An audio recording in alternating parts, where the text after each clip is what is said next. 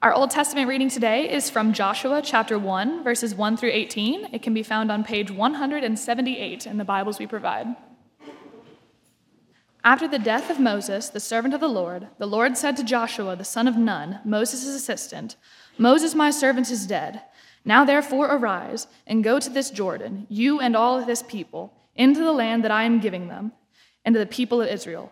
Every place that the sole of your foot will tread upon, I have given to you, just as I promised to Moses. From the wilderness and this Lebanon, as far as the great river, the river Euphrates, and all the land of the Hittites to the great sea towards the going down of the sun shall be your territory. No man shall be able to stand before you all the days of your life. Just as I was with Moses, I will be with you.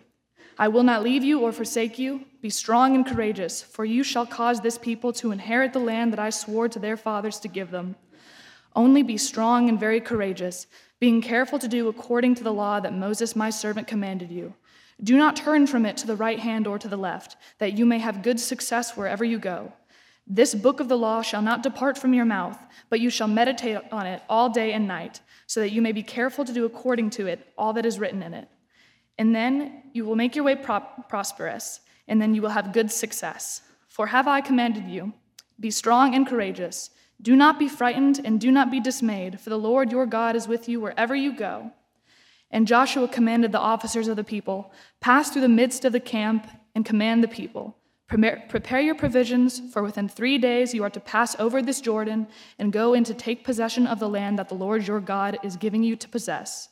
And to the Reubenites and the Gadites and the half-tribe of Manasseh, Joshua said, "Remember the word that Moses, the servant of the Lord, commanded you, saying, 'The Lord your God is providing you a place of rest and will give you this land. Your wives, your little ones, and your livestock shall remain in the land that Moses gave you beyond the Jordan. And all the men of valor among you shall pass armed before your brothers, and shall help them, until the Lord gives rest to your brothers as he has to you, so that they also take possession of the land that the Lord your God is giving them. Then you shall return to the land of your possession and shall possess it, the land that Moses, the servant of the Lord, gave you beyond the Jordan toward the sunrise." And they answered Joshua, "All that you have commanded us we will do, and wherever you send us we will go. Just as we obeyed Moses in all things, we so will obey you. Only may the Lord your God be with you, as he was with Moses. Whoever rebels against your commandment and disobeys your words, whatever you command him shall be put to death. Only be strong and courageous. This is the word of the Lord." Our New Testament reading today is from Hebrews chapter 11, verses 29 through 31, and it can be found on page 1008 in the Bibles we provide. "By faith, the people crossed the Red Sea as on dry land, but the Egyptians, when they attempted to do the same, were drowned. By faith, the walls of Jericho fell down after they had been encircled for 7 days. By faith, Rahab the prostitute did not perish with those who were disobedient, because she had given a friendly welcome to the spies. This is the word of the Lord."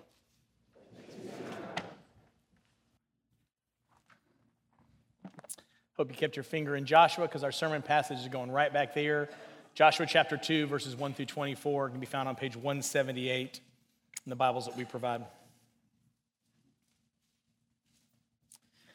Joshua the son of Nun sent 2 men secretly from Shittim as spies, saying, "Go view the land, especially Jericho." And they went and came into the house of a prostitute whose name was Rahab, and lodged there. And was told to the king of Jericho, "Behold, men of Israel have come here tonight to search out the land." The king of Jericho sent to Rahab, saying, "Bring out the men who have come to you, who entered your house, for they have come to search out all the land." But the woman had taken the 2 men and hidden them. And she said, "True, the 2 men came to me, but I did not know where they were from. And when the gate was about to be closed at dark, the men went out. I do not know where the men went. Pursue them quickly, for you will overtake them." But she had brought them up to the roof and hid them with the stalks of flax that she had laid in order on the roof. So the men pursued after them on the way to the Jordan as far as the fords, and the gate was shut as soon as the pursuers had gone out. Before the men lay down, she came up to them on the roof and said to the men, "I know that the Lord has given you the land, and that the fear of you has fallen upon us, and that all the inhabitants of the land melt away before you. For we have heard how the Lord dried up the water of the Red Sea before you when you came out of Egypt, and what you did to the 2 kings of the Amorites who are beyond the Jordan, to Sihon and Og, whom you devoted to destruction. And as soon as we heard it, our hearts melted, and there was no spirit left in any man because of you. For the Lord your God, he is the God in the heavens above and on the earth beneath. Now then, please swear to me by the Lord that as I have dealt kindly with you, you will also deal kindly with my father's house, and give me a sure sign that you will save alive my father and mother, my brothers and sisters, and all who belong to them, and deliver our lives from death. The men said to her, our life for yours, even to death. If you do not tell this business of ours, then when the Lord gives us the land, we will deal kindly and faithfully with you. Then she let them down by a rope through the window, for her house was built into the city wall, so that she lived in the wall. She said to them, go into the hills, or the pursuers will encounter you, and hide there 3 days until the pursuers have returned. Then afterward you may go your way.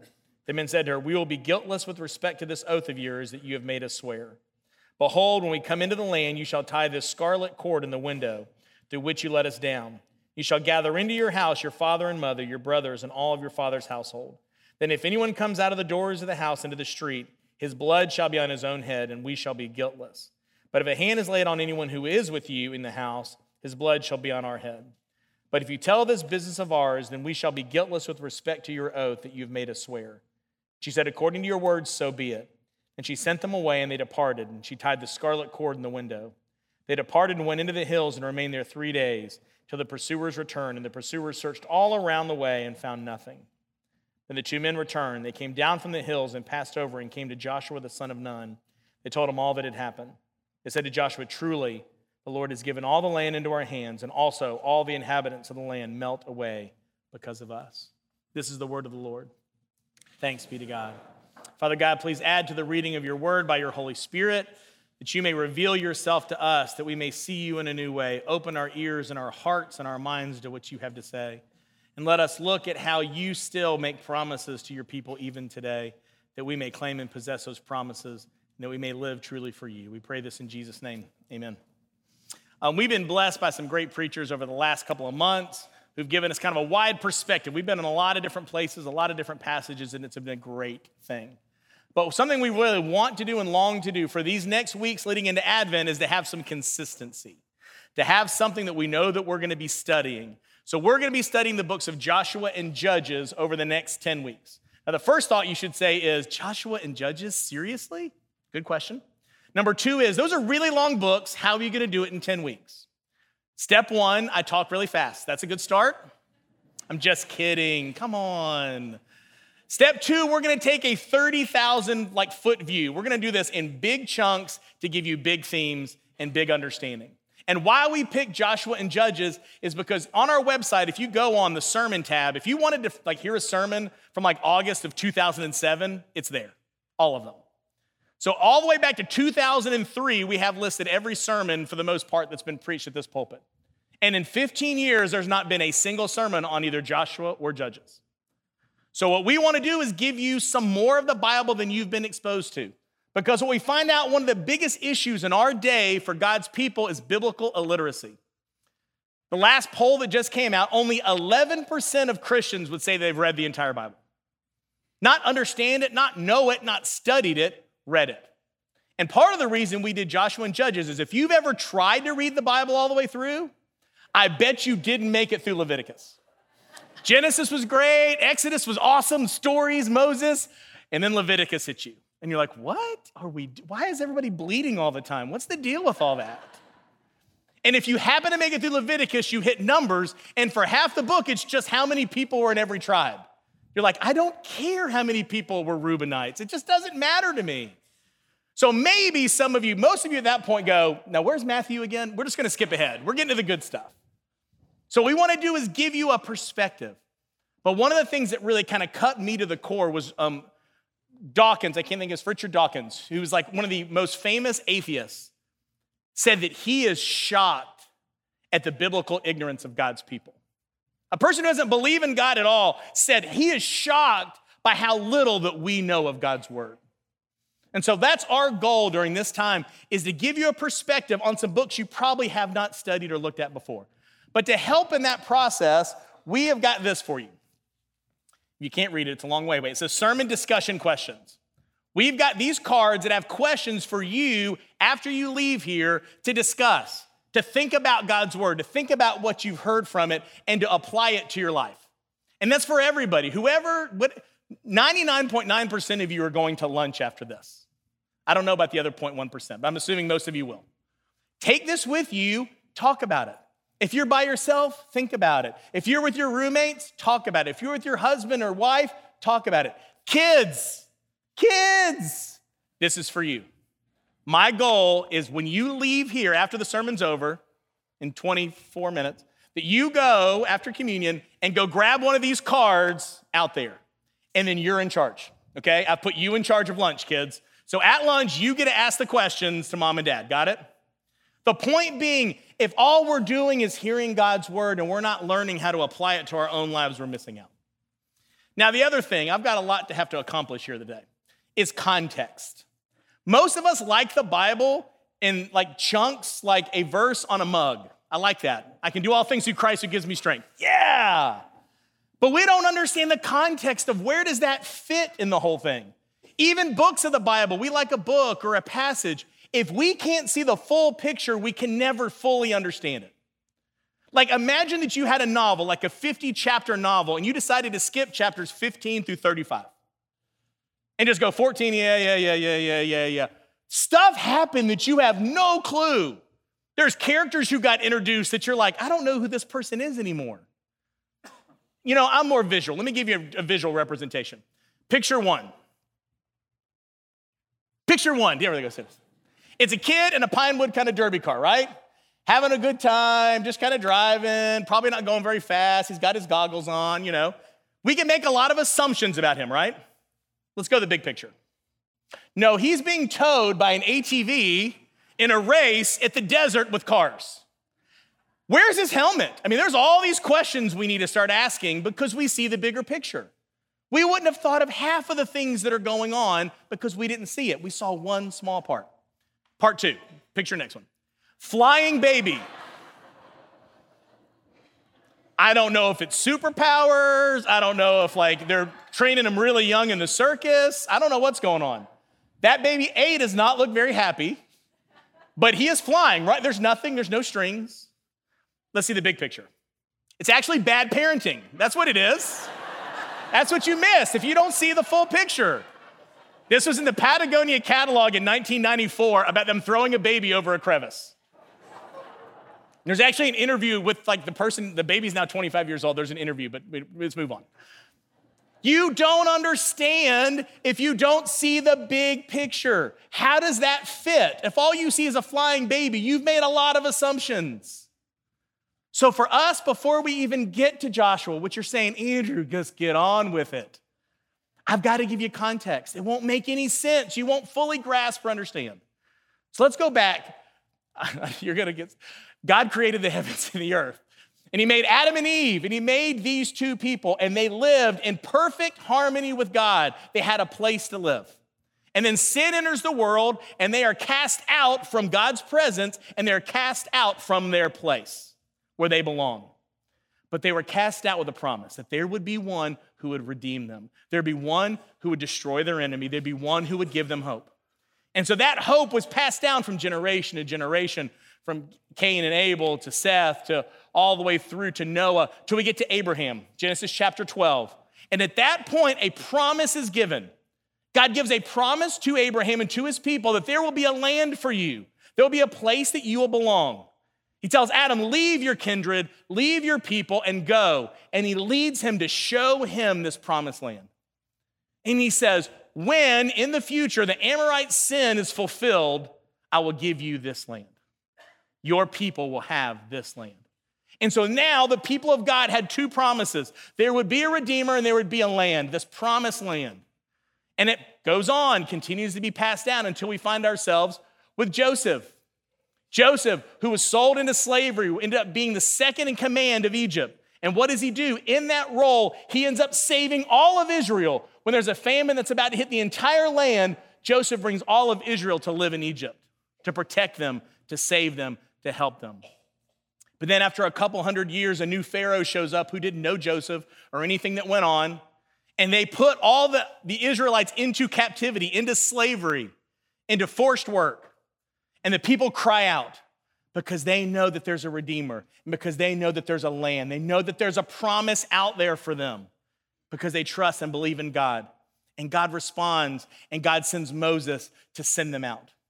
He has the plagues, these amazing wonders, the showing of God's hands led to the Passover, to the blood on the doors where the angel of death passed through, but passed over all of the Israelites.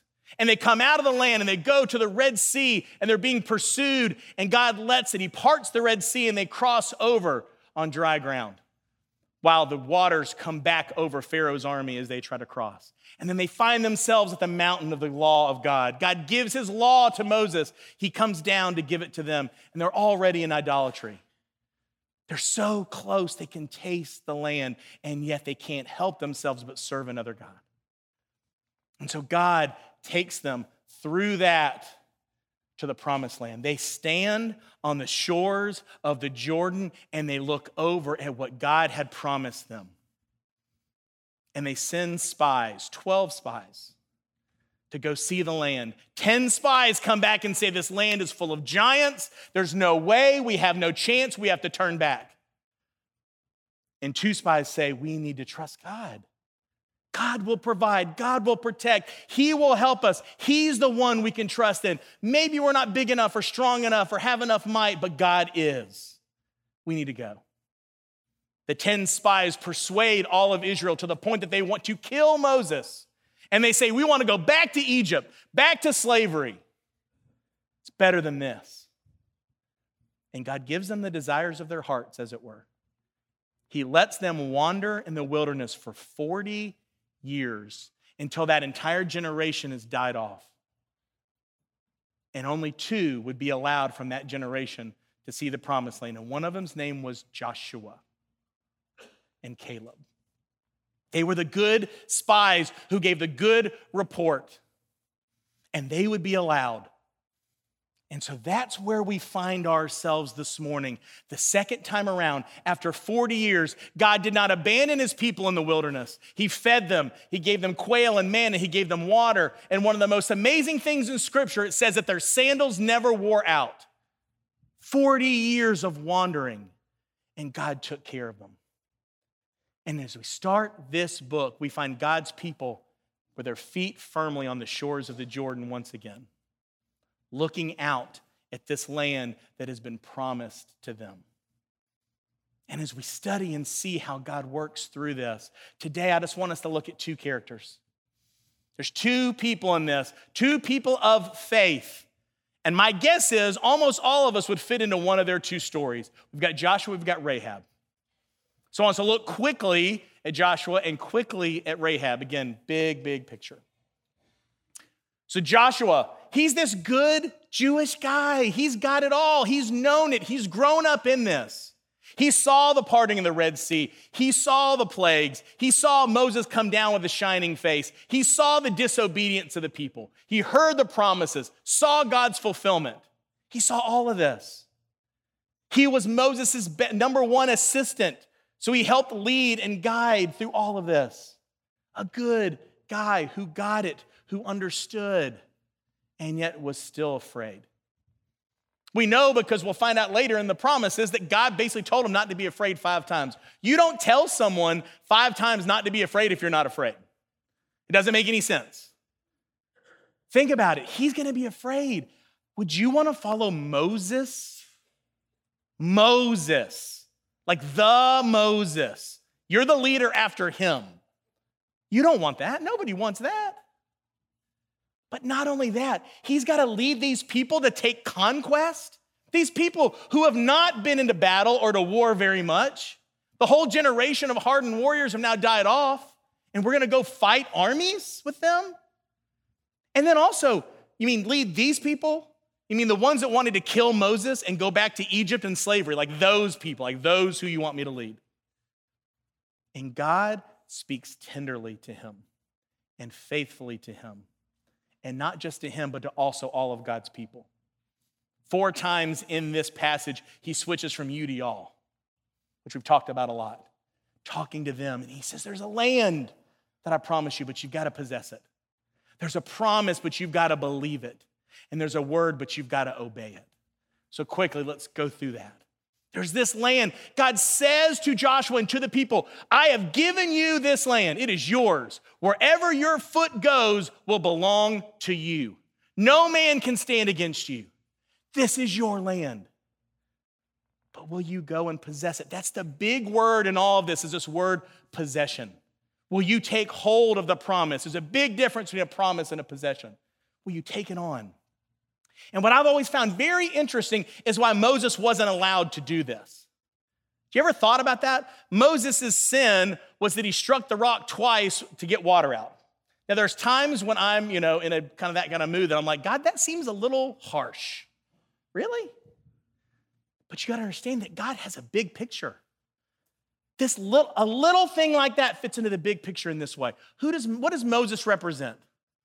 He represents the law. He was the lawgiver. God gave the law to Moses to give to the people. The law can never save us. The law can't take us where we need to go. It's a revealer, not a redeemer.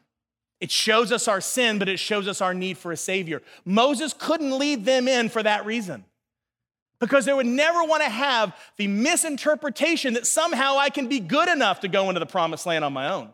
If I just follow the law enough, if I just obey enough, or just do enough. That's not what happens. But you know what God does? Who does he send to the people to take into the promised land? Joshua, which is actually Yeshua, which in the New Testament, you've heard this name again before. It's actually Jesus. It's the same name, and it means Yahweh saves. This same name. What takes us to the promised land? Not Moses and the law, Yeshua. Yahweh is the one who saves. Yahweh is the one who can give us to the promised land, who can get us the promises that our hearts long for, that we've wished for, and not in some kind of magic genie sort of way, but that we long to be saved. We long to be with him. We long for this to make sense, and he saves us. Yeshua takes us to the promise. But you know what's so interesting is they never really possessed much of it. God promises them 300,000 square miles if you look at the description he gives here in Scripture. The people of Israel only ever, at their highest and best, inhabited 30,000 of it. 10% of that was promised to them. How much of us only claims a little bit of God's promises for ourselves? That he calls us to these big, amazing things, and I'm just too scared to take a step in faith. And I miss out on the blessings and promises he has for me. There's a difference between possessing and promises. They were promised the land. Would they take possession of it? Would they go across? Would they do what was required? But with that was also the promises. But you got to believe them. What does God say to Joshua over and over again? Be strong and courageous. As I was with Moses, so I will be with you. Never will I leave you. Never will I forsake you. So all this doubt that Joshua has, I'm not Moses, he's like, good, you don't have to be. But what made Moses Moses was me. And I'm going to be with you in the same way that I was with him. But I'll use your gifts, your abilities, your seeing of the world. I'm going to use that. You don't have to be Moses, you just need to be you. And I'll be with you every step of the way. No one's going to be able to stand in front of you. 5 times, like I said, he says, be strong, be courageous. The same words that Moses, his mentor, said at the end of Deuteronomy. But the question is, does he believe it? Will he put that into practice? Will he believe it enough to lead the people over? Because that's the question for all of us. Those promises remain, but will we do anything with them? And last thing, the word, but you got to obey it. The first 5 books of the Bible, we call it the Pentateuch, was written by Moses. Moses wrote those for himself and wrote those for those beyond. So Joshua's one of the first people who had the Bible, as it were, at that time in his hands. The written word of Moses about the law of God. And God says, I've given it to you. You now have this book of the law. But don't just read it. Don't even just know it. You need to do some things with it. So you need to meditate on it. In the Hebrew, that word is mutter, like talking under your breath, like crazy people might do. or I do lots of times. Like just kind of talking, thinking, what am I doing? To meditate on it. That it should never leave our lips. It should always be on our lips. And that we need to obey it. Don't depart from it from the left to the right. Do what it says that you might have good success. That's our call to God's word as well. I'm one of those people that remembers a lot of things that I probably shouldn't or don't want to. Like I'll watch a movie, I'll remember I'll quote it like later and I won't even mean to. Accidentally, someone will say a word and I'll just blurt it out. And I was working at church before and I had a coworker who did the same thing. And so we challenged ourselves for a day. We said, let's see if you can talk only in movie quotes for the entire day. Waitresses, waiters, whoever, you have to find a movie quote to respond to everything. The sad thing is I did it easily. Like it wasn't even hard. But I say that now to my shame. Like I could still probably do that, but how often do I not do that with God's word? How often have I not hidden it deeply in my heart to that's the first thing on my lips rather than advice that I have or things that I think? We are supposed to meditate on it. It should be always rotating on in your mind. It was so convicting for me this week to think about what I meditate on. It was so convicting this week for me to say, what's always on the tip of my tongue? What's always on my lips? It's supposed to be God's word. This guy who had it all, who had the upbringing, who had all the advantages, and yet it still required him to take a step in faith, and God met him where he was to give him what he needs. Now quickly to Rahab. Rahab's the polar opposite of what we've got with Joshua here. She was a Gentile, not a Jew. She was an Amorite, which was the most wicked of the people, and she was a prostitute, which meant she sold her kisses for money. Kids. This is who she is. And it's like crazy for us to think is why in the world is she even in this story? But what does God do for her? The first thing he does, he reveals himself to them. What does she say when the spies come to her? It's like, I know that God's already given the land. We heard about what he did at the Red Sea. Keep in mind, the Red Sea happened 40 years ago. And they're still talking about it.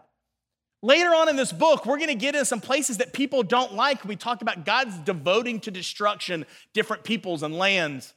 It's like, gosh, that doesn't seem like the God that I know and love. He's given them 40 years to repent. They know. She knows. She is very clear in what she understands to know about God.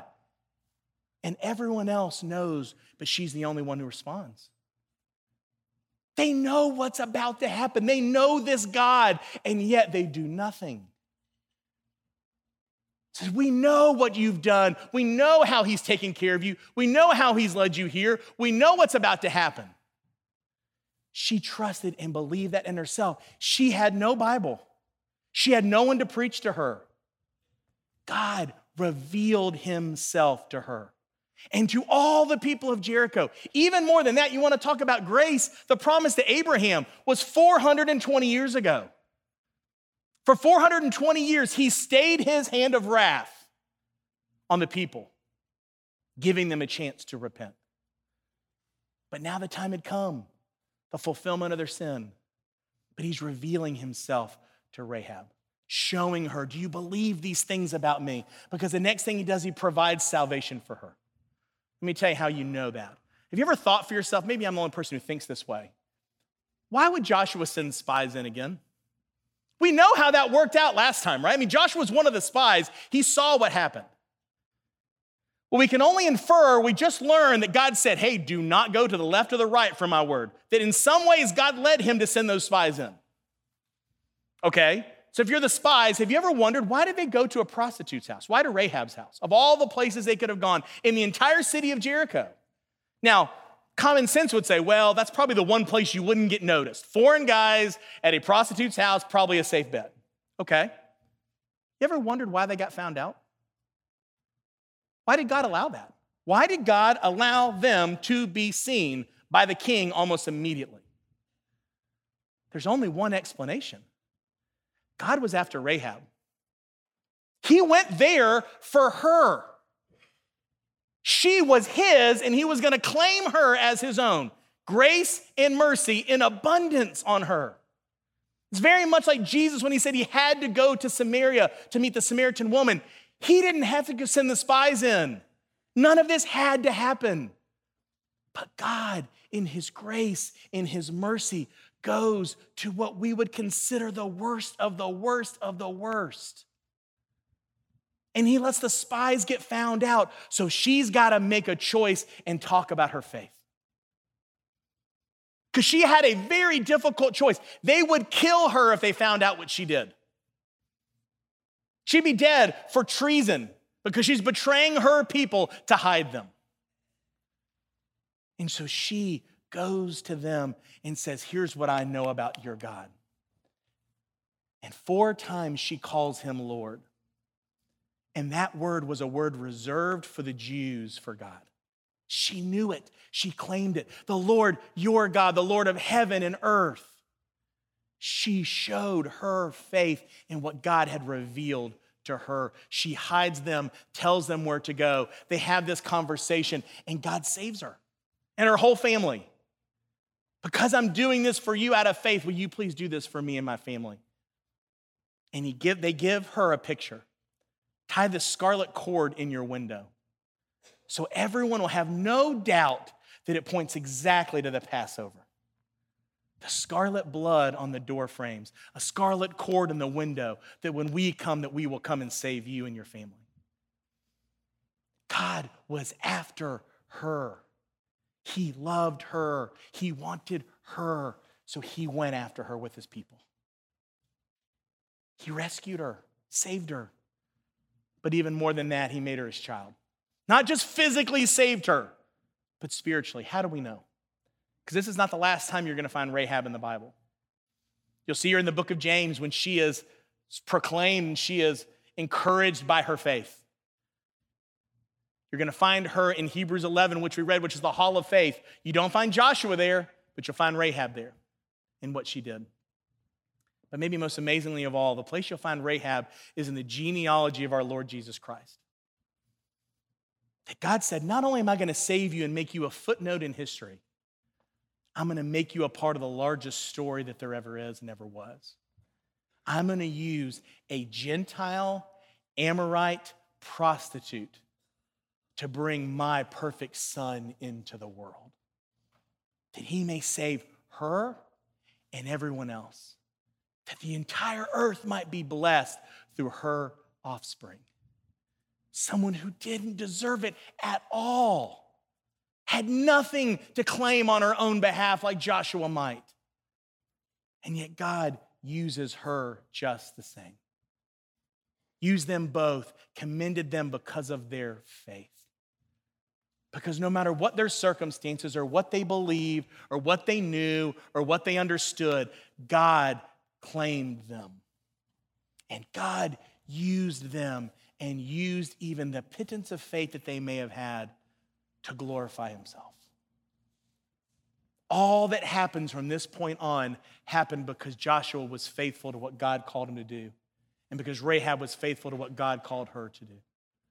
That these two people will change the course of history of this entire book because they lived lives of faith. And they said, no matter what the world throws at us, God is more, God is better. His presence is enough for me. Is his presence enough for you? If that's all we get is more of him, is that enough? Is that enough for me? Do I have the faith to live lives like they lived for him?